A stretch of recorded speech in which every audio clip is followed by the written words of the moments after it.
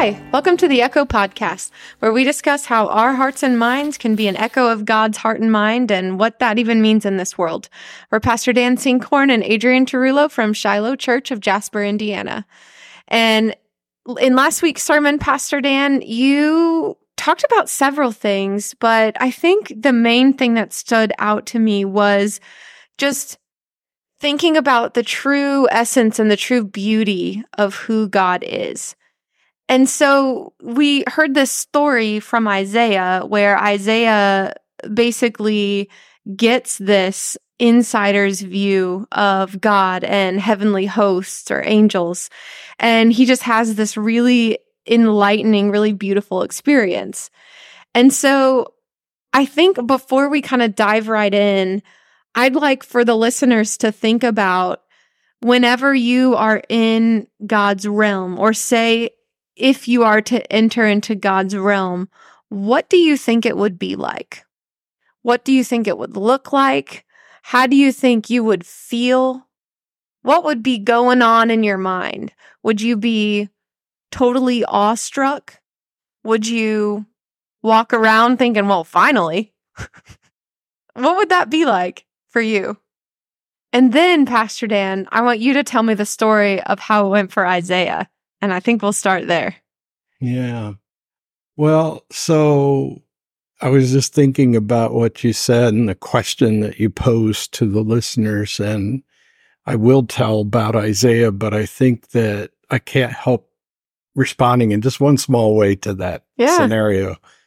Whatever you think you'll do when you're in the presence of God, it won't happen. It won't be like anything you can imagine. I mean, that's the wonderful, Mercy Me song, right? I can only imagine. Yeah. It's beautiful. It's an absolutely beautiful song. And what he's saying is, I can only imagine what it will be like. And I'm pretty sure that that's not informed well enough to imagine accurately. It's not a discredit to the song. It's just a way of saying, I'm pretty sure. I will tell you that whenever I think about such things personally, I'm talking about myself here. By the way, I'm looking at this picture on the other side of you there that I've loved for years. It's a person coming into Jesus' throne room, and he's walked the red carpet to the master's throne, and the master has fallen to the floor to meet him and hug all over him, and he's got a crown and a robe. There's broken chains. It's just it's one of those things you could just look at it indefinitely and just study it forever. And it's called Safely Home, and it's by Dan Diacini, I think his name is. I'm probably saying his name wrong because I'm going from memory, but anyway, he makes these beautiful paintings like that. And see, we can only imagine, but I get the distinct feeling from the Lord that he's saying, it's all right, go ahead. It won't matter whether you got it right or wrong, because just imagining it is fine, So just go ahead, listener, and imagine like Adrienne asked you to. For me, I always get weepy when I think about being in the presence of Jesus. Doesn't matter what it looks like. It's just the idea of, like, when I start thinking about him looking me in the eye, and it's just he and me. He can do that. I don't know how he does it, but he can do that. And I can imagine it. And from being in my office where we record this, that I have a handful of pictures of Jesus around the room because I like thinking about being with him and embracing him and feeling the entirety of his love without all my sin and all my brokenness and all my history. Because one of the things that's really going to come out in this next week's message, which is kind of part 2 from the one we're talking about, is that not only is the Lord beautiful, but he makes you beautiful in his eyes. And most of us just can't accept that. We can't see ourselves the way he sees us. And to imagine him seeing us the way we really are and maybe revealing what we really are like in his eyes could be, well, if you weren't already outside this weak human shell that we live in, you'd die. You know, if you weren't already dead, you'd die because you couldn't handle it, you know? And I think that for some of us, seeing the person that we have the potential to be will be very hard. And in a way, that's a form of judgment.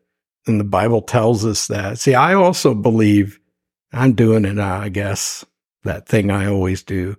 I also believe that when the Bible speaks of certain things, we have a tendency to imagine too much and blow them into a proportion that isn't suited to what we're reading. In other words, if the Bible tells us that certain things are inevitable, we have a tendency to overthink them and try to humanize them and secularize them. One that I spent years studying was a passage that said that the sins of the father would be visited on the third and fourth generation. And I thought, well, that's not fair. But then the older I got, the more I realized, well, he's just saying how things generally work. It isn't necessarily a curse. It's just a statement of the way things are. If a father's really screwed up, then it's probably going to take 3 or 4 generations of effort to undo the damage and to start a new paradigm, you know? And when I realized that some 35 years ago, I started praying for that to happen. I said, Lord, then let it be me. And I didn't even have children then. I just said, when I'm a father, let it be me. Let me be the last of my generation or that generation's seed, you know? So getting back to heaven and Jesus and the throne room of God, because you asked me what happened to Isaiah, but I went off on a tangent as I want to do, because I just started imagining myself fulfilling the assignment you just gave. And the thing is, I've been doing that assignment a long time. I have stories I wrote from my creative writing class when I was a junior in high school that imagined such things. And that was a little while ago. Yeah. 45 years, I was just thinking, just this afternoon, I was a junior in high school. That's kind of inconceivable to me. I'm not that old. Surely I'm not that old. So Isaiah writes that he is experiencing the throne room of God, and he's describing everything he sees, and the train of his robe fills the temple with glory. And it's just, this scene is so brilliant with glory and light and inconceivable beauty. And he notices that even the angels are covering their mouths and their eyes and things, and as if they have to filter the glory of God in order to withstand it. And then he says, oh my goodness, I am not supposed to be here. This is, if the angels are being cautious, then surely I should be cautious. And then one of the angels comes to him and says, hey, hold it. There's a simple solution for your problem. Of course, you can't solve the problem, but the Lord can. And so he takes this burning coal from the altar. And in this instance, and you don't have to stretch your imagination much to understand the meaning. This is a wonderful sort of prophetic image of what Christ is going to do, because Christ is the sacrifice on the altar that takes away our sin, right? And altars are symbolic of that. And a sign of his sacrifice for our sake. And so the altar bears a hot burning coal that when the angel touches it, and maybe it wasn't an angel at all, maybe it was the sun, you know, and he touches it to Isaiah's lips and he says, now you are holy enough to be here. And so it's a real clear picture of how Isaiah recognizes how completely unworthy he is to be there.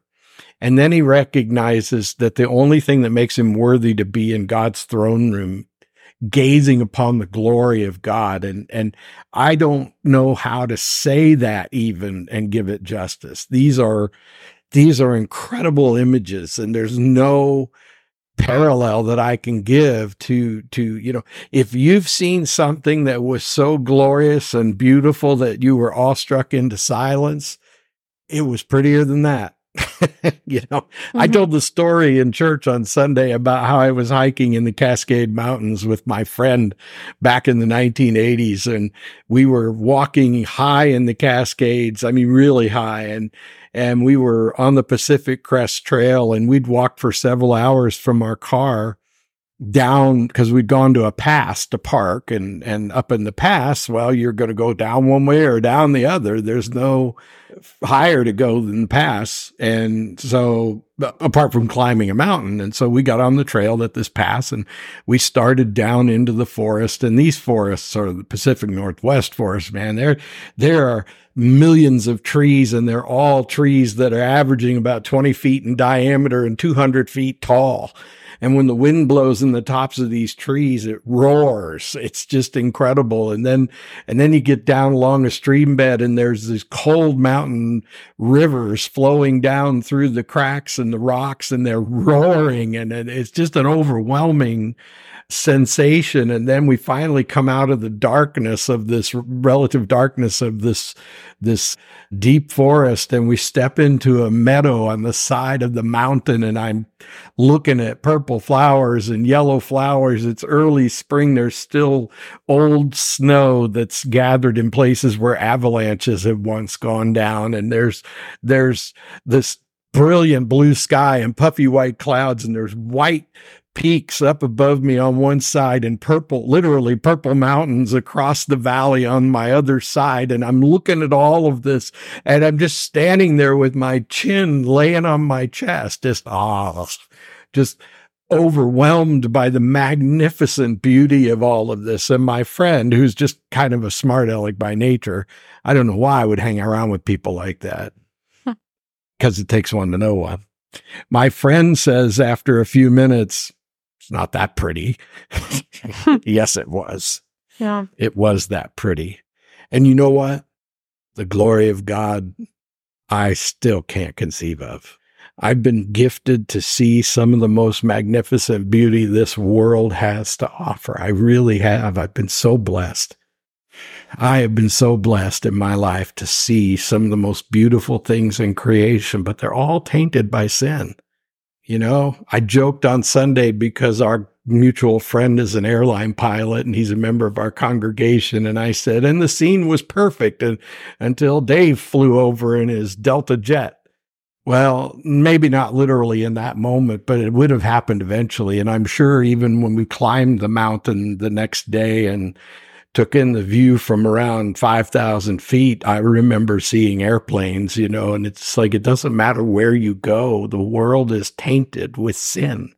And there's dirt in the snow that came from the sky, and it was probably exhaust dirt from those airplanes. And it's just like, no matter how beautiful anything is in this world, it doesn't even come close to the glory of God, to the beauty of God's throne room, to the beauty of God's Son. You see, I look at my children and I see beauty. And there are so many things I didn't understand about God until I became a father. Until I became a dad, I did not understand how much you could love another person to the point where it hurts. I never could have grasped how, no matter what happens, when I look at them, I am in love with them, and they're beautiful. And it gives me just the slightest hint of what it must be like to be loved by God. And I can't even imagine how much God loves the Son. And so Frank Viola's premise in not only the Insurgents book, but in several of his books, he has this kind of theme that he writes about in all of his books. They're all built around this one thing he calls the divine purpose, right? God's divine purpose. And God's divine purpose, as Frank defines it, By the way, I recommend pretty much everything he wrote, but this particular theme touched me deeply in a book called God's Favorite Place on Earth. And his divine purpose is outlined by Frank as a desire, because of his incredible love for his son, to create a perfect companion people for his son. And the son returns the love so much that their love creates and saves us.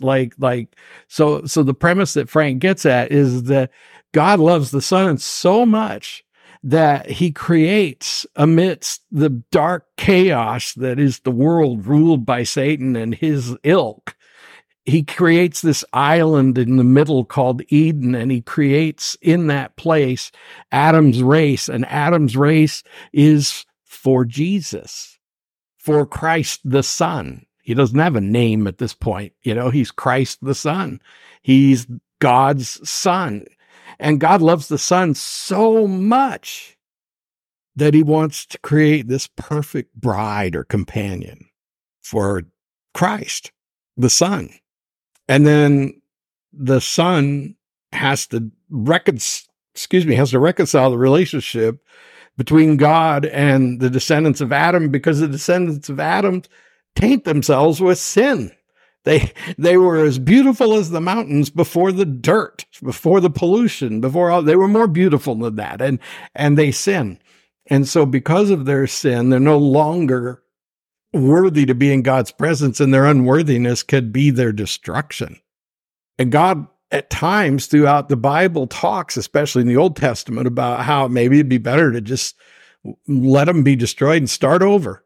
And maybe this time make them a little more sin-proof. And then someone, and we don't really know who, but it's like God's better nature, as if God could have a better nature. God's Son probably says, "Don't, Dad.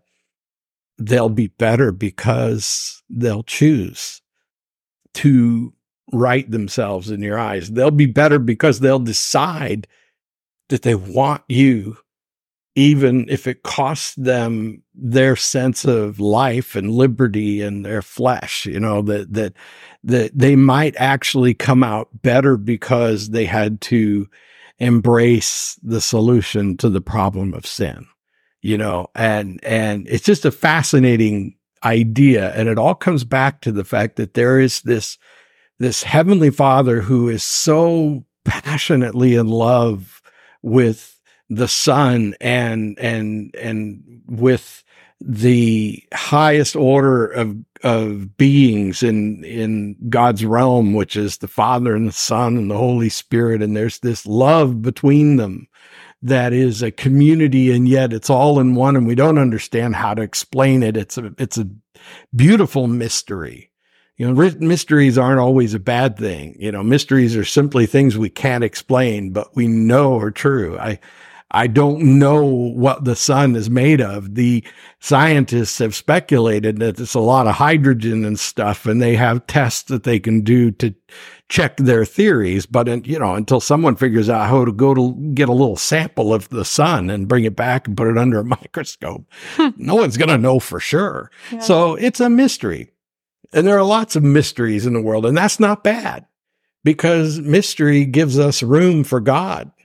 Mystery says that God can be a mystery too, and that God could be the mystery being who created all of this. And to what end? Why did God create all of this? And what was God thinking when God allowed the gates of Eden to be open so that the enemy could come in and tempt the people?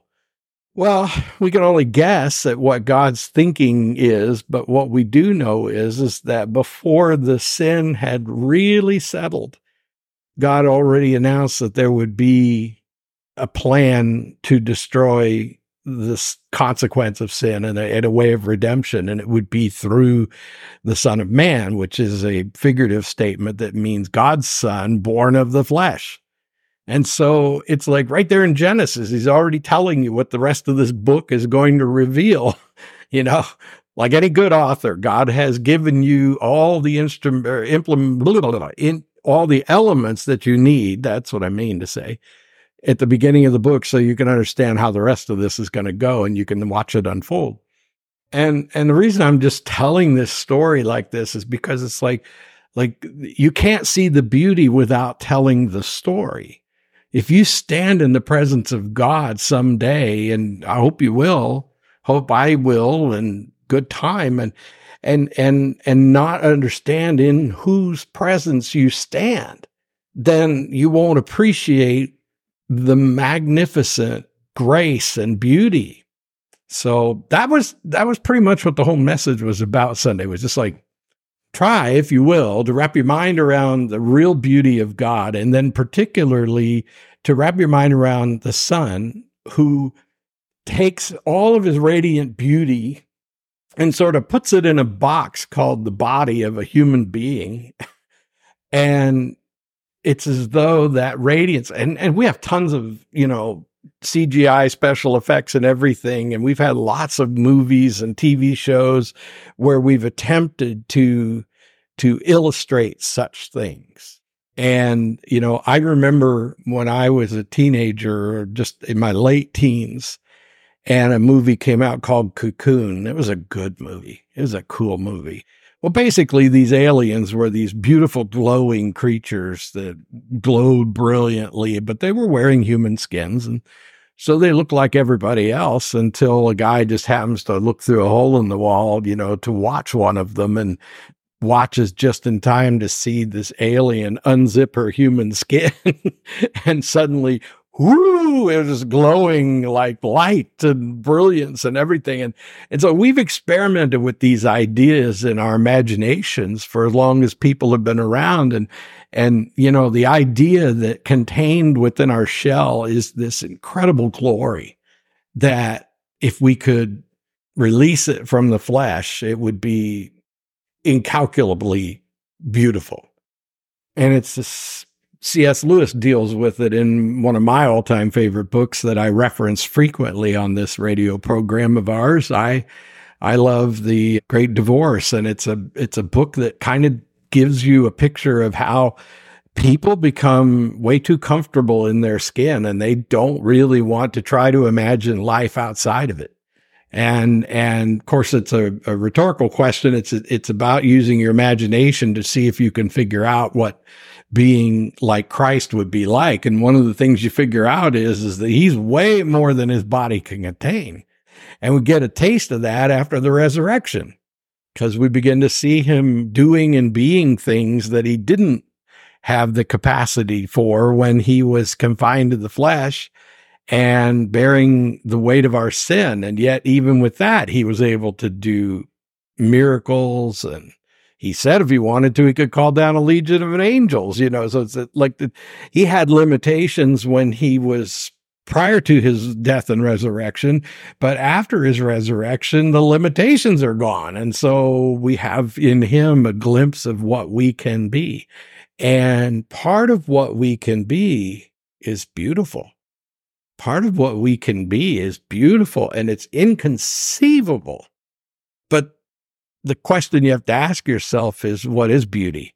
And that's what we're going to really deal with in the next week's message, is that beauty is something to behold, like Isaiah saw in the throne room. He's looking at this presence of God, and he's seeing this glorious beauty. And when John visits the same throne room in his visit to heaven in the book of Revelation, he describes as best he can what the floors are like and what the furniture is like. And it's all glory that he tries to equate with human things so that people might read what he's writing and say, oh, so like the most beautifully jewel-encrusted throne. Yeah, on steroids and plugged into the wall so that it glows all the time. And even then it's not enough. And, it's like that. So there's a sense of an outer beauty, but what really makes Christ beautiful, even in his suffering, is the extraordinary love, the incredible love. It's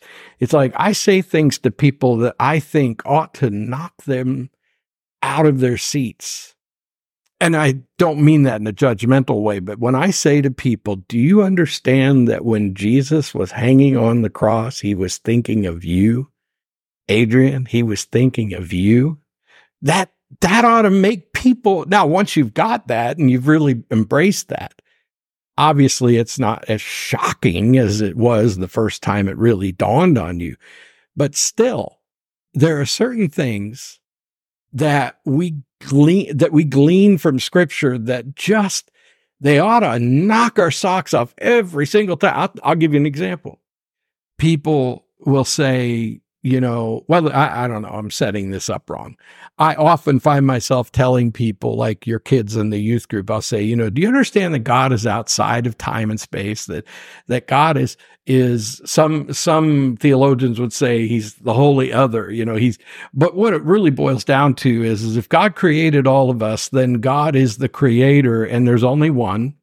And it means that whatever we are, he's more than that, because he's the creator. Whatever we are after he creates us, he was that and more before he created us. So we get told that we're made in his image, but what does that even mean? Well, it obviously doesn't mean that everybody's, white or brown or purple or whatever. Obviously it doesn't mean that you're made in his image unless you're a woman. And, it's amazing how many idiot people in the name of the Bible have used the Bible to abuse other people when God clearly, should not be taken to, on those terms. I think the devil must have a pretty easy time of it with a lot of people because he can go, well, if God made people in his image, then he must have made women inferior, Are you kidding me?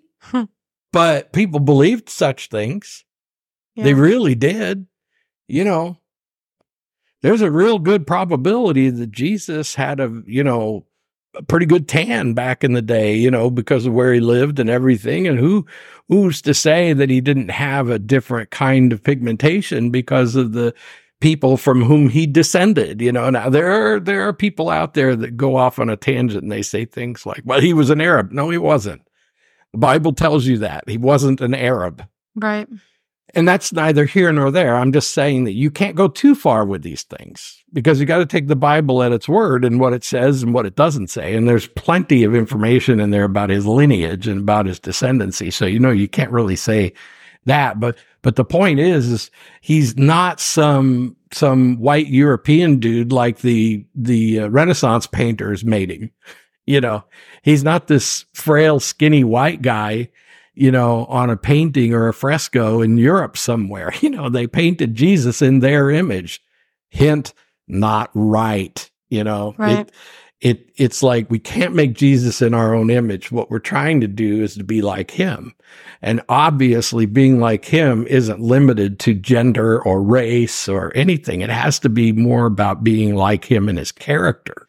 But he invites us to be like him, not only in character, which is sort of a code of ethics that we choose to live by. Character is something that you learn and you perfect over time.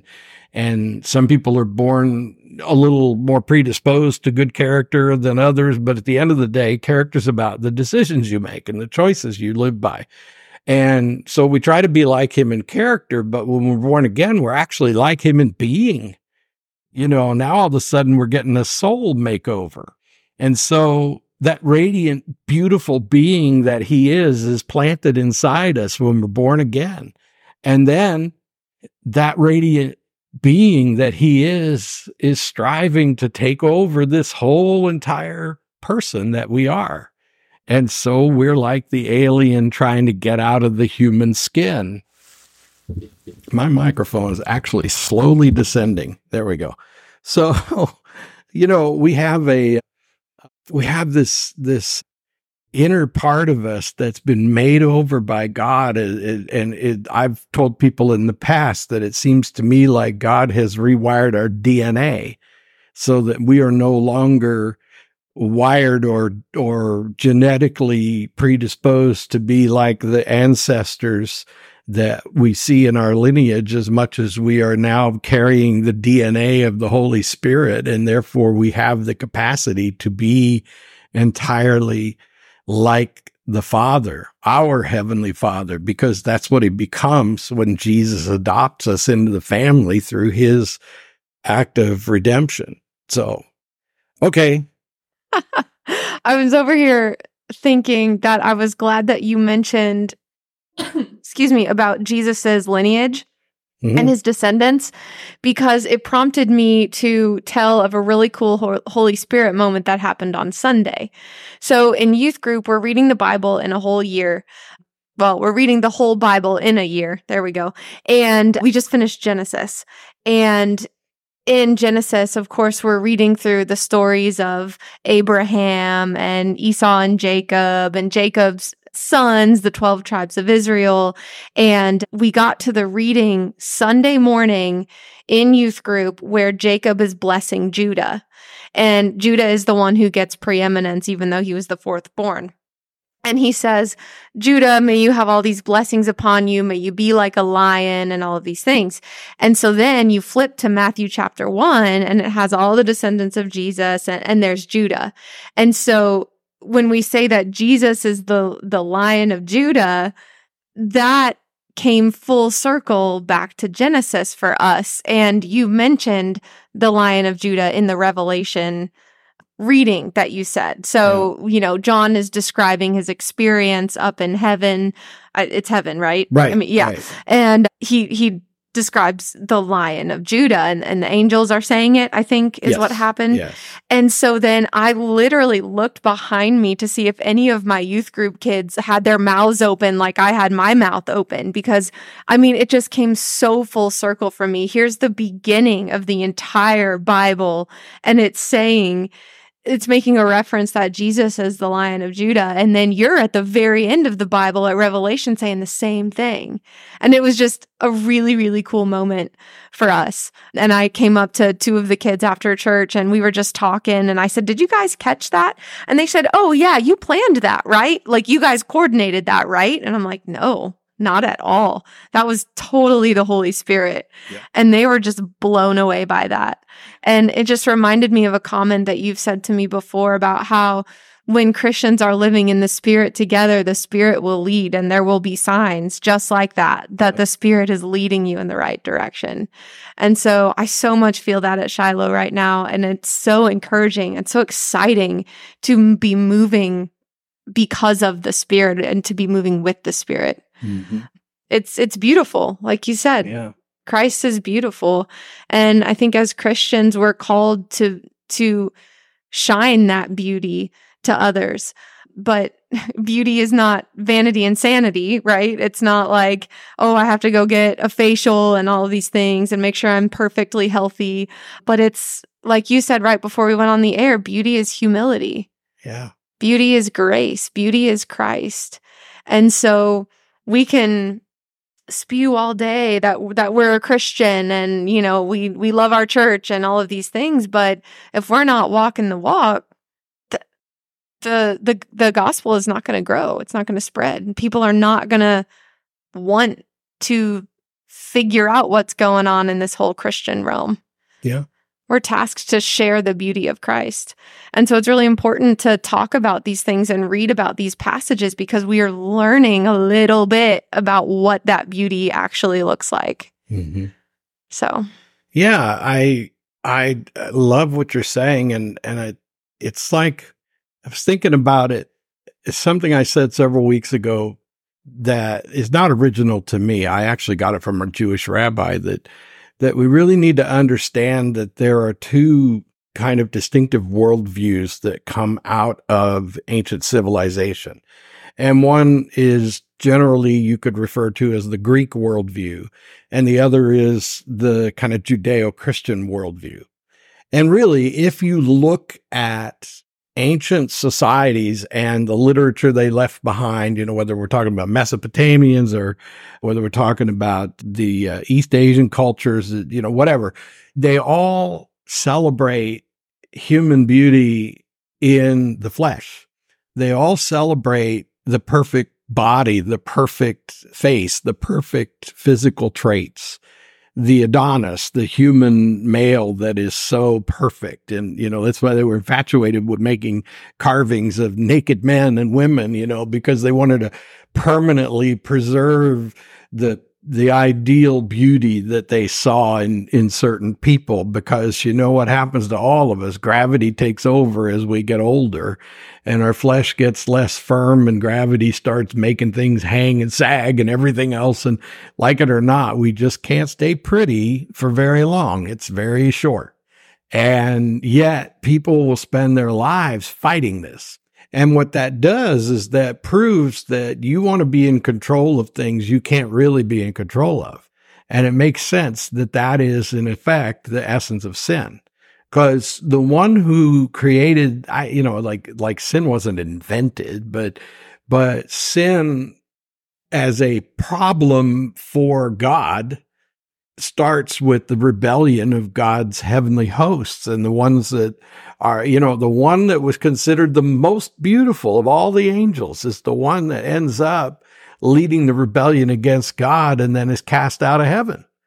The bright morning star, the beautiful one, is cast out, this Lucifer. And what's amazing is that there's a sense of beauty in the natural created sense, like the flesh, right? Mm-hmm.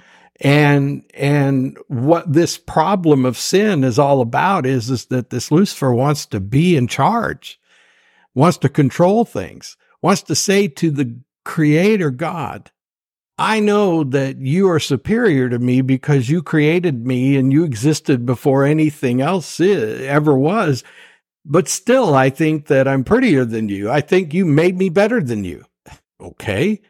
And I suppose it could be argued, because I like thinking that my children are better people than I was at their age, but I didn't make them better than me. They aspired to be better than me. And before God, or the law for that matter, they're not.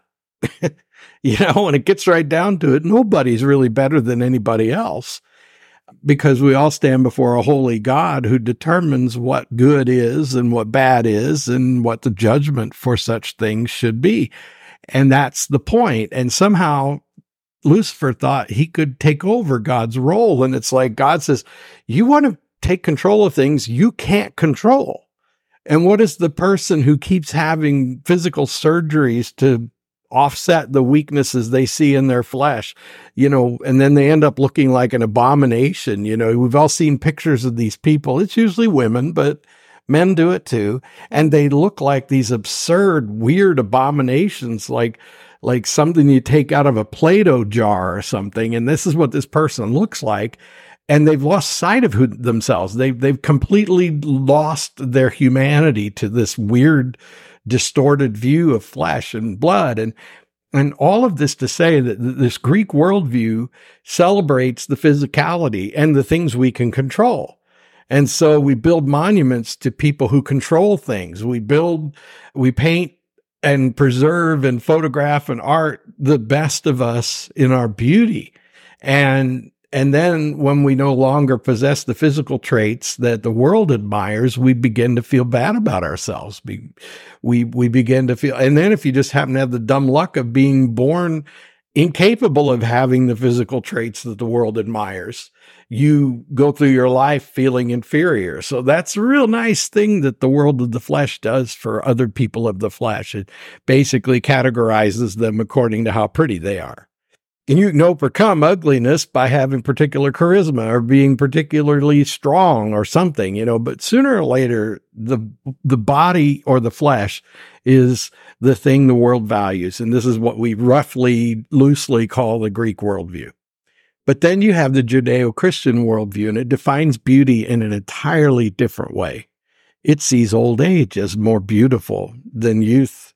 It sees a woman with wide hips because she's had 8 strong children as beautiful, right? You know what I mean? Like the Bible sees the things that God loves. God sees, who does Jesus, how many times does the Bible tell us that he looked at somebody and had compassion on him? Yeah. He sees beauty in their weakness, what an old man with a long gray beard says to the Lord is you have lived and you have scars on your body because you have lived. He sees the faithfulness of that old man's long life of relationship with God, hopefully. I mean, but God views us in an entirely different way. One thing I love about going to Israel is that with my gray beard, I fit right in with those old rabbis that walk around there, and everybody tips their hat to them and treats them with respect. And it's kind of nice.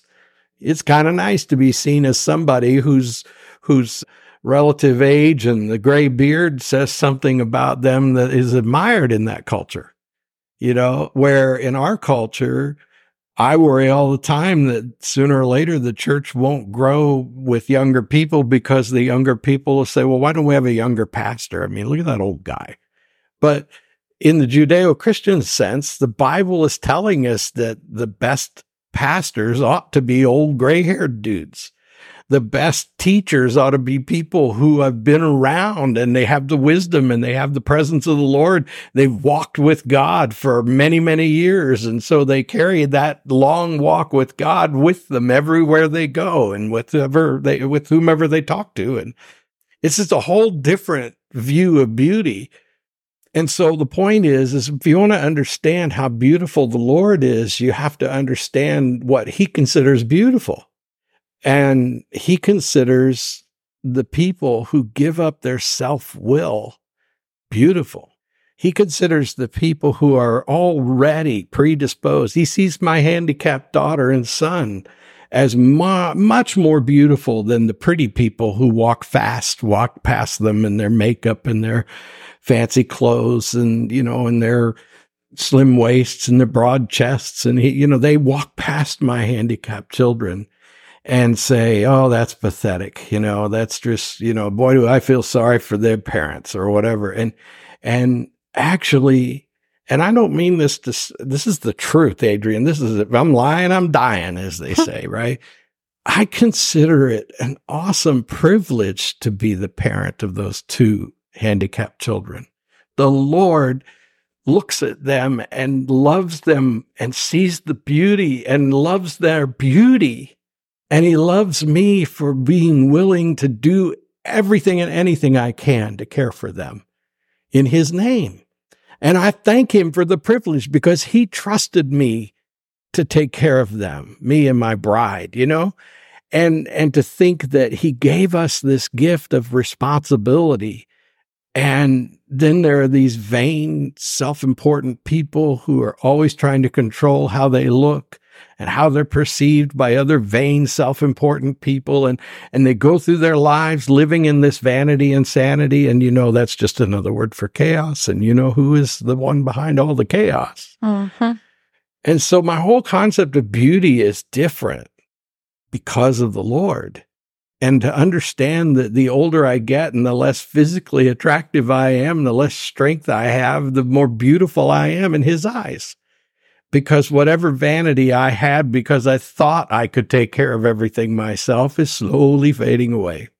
And that makes me even more like the kind of person he wants me to be, dependent on him. Yeah. So here's a question, listener, for the next week. If beauty is in the eye of the beholder and God is the beholder, how beautiful are you? Something to think about. Friends, it's in the sermon notes, and I'm going to try to end with it on Sunday, but I'll give you a preview. He loves you. He adores you. He thinks you are the most beautiful you there ever was or ever will be. He sees you without the filth of sin, without the history that has wounded you, without the images that were forced upon you.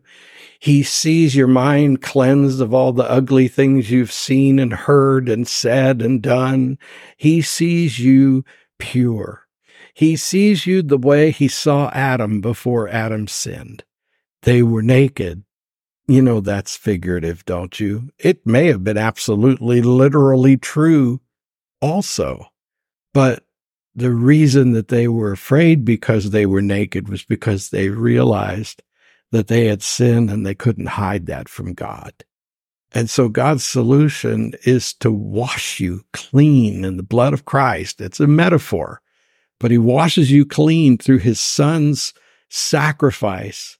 And he washes you clean so that you're no longer filthy in his sight. And you don't have to be embarrassed because he sees all of you and knows everything about you because he sees it cleansed. I talked about that last Sunday. I said, there's something about the glory of God that kind of burns away our ugliness.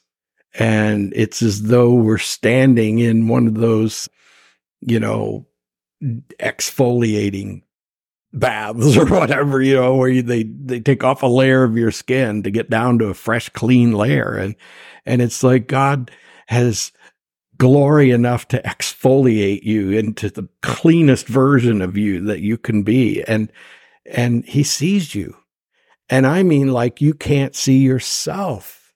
And he looks forward to the day when your flesh and all of its burdens, all these, you know what a sea anchor is? Most ships, especially back in the old days of the sailing ships, drifted long, heavy chains with anchors on them behind the boat in order to keep it from tipping and turning too much in the gales. And these sea anchors made the ship more steady, but they also slowed it down and they also dragged it down, and so we are carrying around these anchors, we're pulling these chains full of dead weight behind us. And part of it's because we need the stability that they give, and we're afraid of what it would be like to be completely set free. And he sees you free. The Lord sees you the way you would have been in the Garden of Eden had sin not crept in. He sees you beautiful, no matter your sin. All right, stay tuned. Until next week. Bye. Bye, beautiful.